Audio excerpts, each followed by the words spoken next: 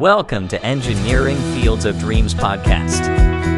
We're here to share stories and professional experiences of engineers across disciplines and let you explore the amazing world of engineering. Each episode, you'll hear inspiring stories and advice from engineers, allowing you to learn from their successes and experiences. Whether you're an engineering student, a veteran engineer, or just curious about engineering, we invite you to join us and explore the amazing and ever-changing world of engineering. Welcome to this episode, Powering Up Communication and Career, with our guest, Coranza. Thank you for being here today. Would you please introduce yourself? Hi, my name is Coranza Guidry. I am an electrical engineer by way of Louisiana State University, 2005 class. I have the distinct pleasure of meeting Matt in my MBA class at the University of Arizona, where I got my MBA in 2016.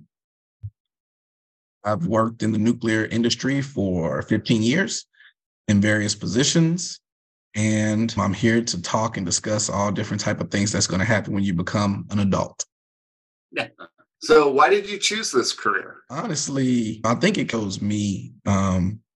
When I got out of high school and I went to college, engineering was just natural for me because I was good in math and science. And it's funny because my dad worked at oil and gas industry. He worked at ExxonMobil for 33 years.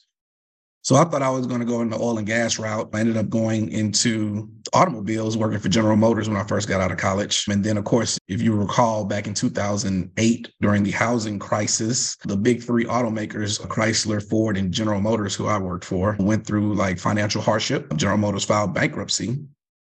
And I didn't know what that really meant. So in the meantime, I ended up going to an engineering conference, the National Society of Black Engineers.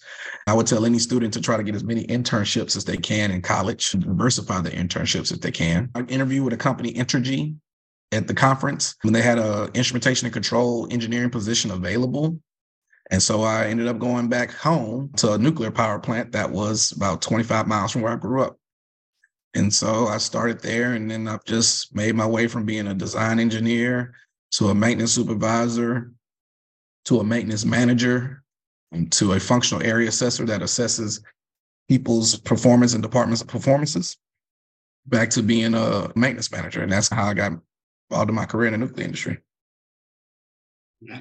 So what is a typical day like for you with that role as maintenance manager? A typical day is for me, as long as everything is going fine at the plant, is coming in. We have our morning discussions where we talk about just the work that we have to do, things that happen overnight, meeting with the operation team to see if there's any like emergent issues they need us to go fix, having a discussion regarding the important items that may provide where we may have to have extra oversight, because there are sometimes tests that we run that can put the production of electricity in jeopardy due to the sensitivity of the equipment that we're going to be touching. So in those situations, we provide oversight. Like we'll probably have a supervisor or even myself oversee the work to make sure that our technicians are doing the right thing. Going to lunch, having lunch, and just interacting with people. Once you get to a certain management level, a lot of your job is interacting with individuals to see where their mindset is. Are they following the rules and procedures? Do they know the rules and procedures? What motivates them?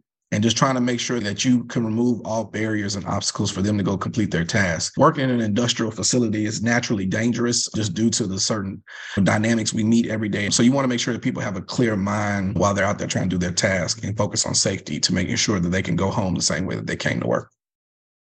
For sure. Is there something that you wish you knew now that you didn't know when you graduated that impact your daily life as a maintenance manager? Communication is hard. I would definitely say, I know that the engineers at your school have a communication class. I would definitely advise an engineer to take another communication course. Just learn how to talk to people, because there are different ways to talk to people and different people interpret messages differently. I would also encourage engineers to take some business courses as well to understand the business side of any industry that you're in, because especially in a capitalist economy, most times the bottom line is going to impact decision-making. So having that understanding from the business side of how we make decisions or how we make money can also impact the decisions that you'll make as an engineer on how you design something or how you incorporate a new system or upgrading something. that can impact your business. Yeah, I agree 100%. It's really important to have an understanding of the business and also to really ensure that what you think you communicated was actually what was received. I think That's correct. sometimes people feel like, well, I sent the message, whether it was an email or I told them how to do something, but they don't always make sure that there's clarity of understanding. And you talked about the importance of safety in your industry. A misunderstanding could lead to a huge safety issue.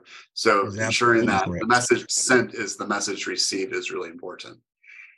Yeah, I'll give an example. One time that we had an issue where um, we couldn't get something to work, and basically we were asking our guys to go into an environment where they had one valve that was protecting them between them and basically like 2,200 pounds of pressure, right? And depending on how you communicate that message can send something to your employees that you don't care about their safety, because 2,200 pounds of pressure coming from that valve could possibly kill them. All right. So understanding the type of environment they work in and how you're messaging and the words that you use and your tones can definitely impact how a person feels to go out there and go complete a task. For sure. And that story leads well to my next question. Can you recall a challenging professional situation? What did you learn from it? Yeah, I can use that one as an example because we were at a critical point. I don't know if I told you, Matt, before, like we have these 30-day outages where we shut down the nuclear reactor and we have to change out the nuclear fuel. And then we do all this maintenance work in those 30 days. And then we come back up in power to produce electricity. And Arizona Public Service, APS, the operator of the Palo Verde Nuclear Power Station, we're not producing that electricity. We're losing close to $1 million a day, right? So there's a lot of to get the plants up and running as scheduled. And at this time, I mean, it was just kind of, you had some higher up individuals, directors, and even a plant manager asking, why couldn't we not go to the system and see if it was working correctly? And I just told him, I'm like, hey, per our policy, our lockout tagout policy, it states that we had to de-energize the system because we had to have double isolation from a protection standpoint, 2 valves closed if anything was over 500 pounds PSI, and we only had one in this instance. And so my guys, they didn't feel safe doing it. Neither one of them particularly had worked in that area. And you lose that one valve, like I said, that was 2,200 pounds of pressure coming straight at those individuals that was going to be in an open system because they had to go actually take something apart. So it was a big discussion because we were towards the end of the outage. To basically depressurize that system and pressure it back up would take probably 18 hours. Right. And so it was a critical time and it was very time consuming, but we ended up making the right decision and we depressurized the system and we went to go fix the issue. Right. And we just ate the time because at the end of the day, employee safety is the number one priority at all companies. For sure. And correct me if I'm wrong, but it's my understanding that Palo Verde actually got their license extended because of the great maintenance that has been done at the facility. You have, I think we're going through license extension right now. We have 3 nuclear plants and each plant has its own license basis. So we just recently, I think I want to say it was unit 1, got that license extension. And then we'll be working on, what we're trying to do is get 20 more years because right now our licenses are going to 2040. I think it's 2044, 45, and 46. And then we're trying to go to 2060, 64, 65, and 66. And one of the big things with our license renewal is water. Because you have to actually have water to cool off the reactors. And so we're working with the city of Phoenix, Maricopa County, and different avenues that have come up with a water solution. Because like right now, I don't know if you've been keeping up with the news, water is definitely a scarcity here in Arizona and in the West Coast. So, for sure. So what advice would you impart to someone starting their career? I would definitely tell a person that's starting their career, understand where do you want to go? I think Stephen Covey has a book or a chapter in one of his 7 habits of highly effective people is think with the end in mind, understand where your career wants to go and understand what type of sacrifices you may have to make to get in that career. I've talked to a couple of people I've mentored before. I've talked to in their careers and I tell them like, hey, sometimes you have to make a sacrifice. Having kids, would you willing to like miss stuff with your children? And that's not just for women, but men as well. Is the higher you go up, the more a company is going to demand of your time. And unfortunately, all of us only have 24 hours in each day. I mean, the more responsibility you have at a company, the more time demand that a company's going to put on you.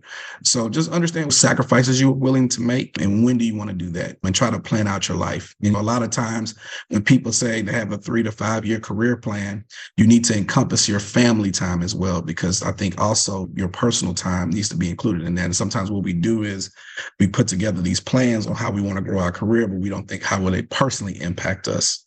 So I would definitely say when people are putting their career together, development plans together, think about your personal life as well. Yes. And I think the book you mentioned, Stephen Covey's 7 Habits of Highly Effective People, is a really good read. And I think he talks about the Winslow matrix of urgent, urgent, and important, not important. I think sometimes, to get to your comment about only so many limited hours in the day, sometimes people will focus on those non-urgent, non-important sector and just dealing with that. And they feel that they're really busy, but they're really not focusing their time on the urgent and important sector, with thinking about not just their professional life, but their personal life as well. Right. Another area that it took me a while to learn is where it talks about your circle of influence and your circle of concern. Right. And it took me a while to realize that I need to focus more on my circle of influence and things that I can personally impact than the things that I should be concerned about. Because there are things that you'll be concerned about, but you have no control over what happens. Right. And that, like, a great example of that in my career is General Motors when they're filing bankruptcy. Right. I had no control over that, but I had a concern because I was an employee of General Motors and I needed to understand how would that impact my career. But what I did was, from an influence standpoint, I went to an engineering conference to make sure to go seek out what other opportunities could be there for my skill set.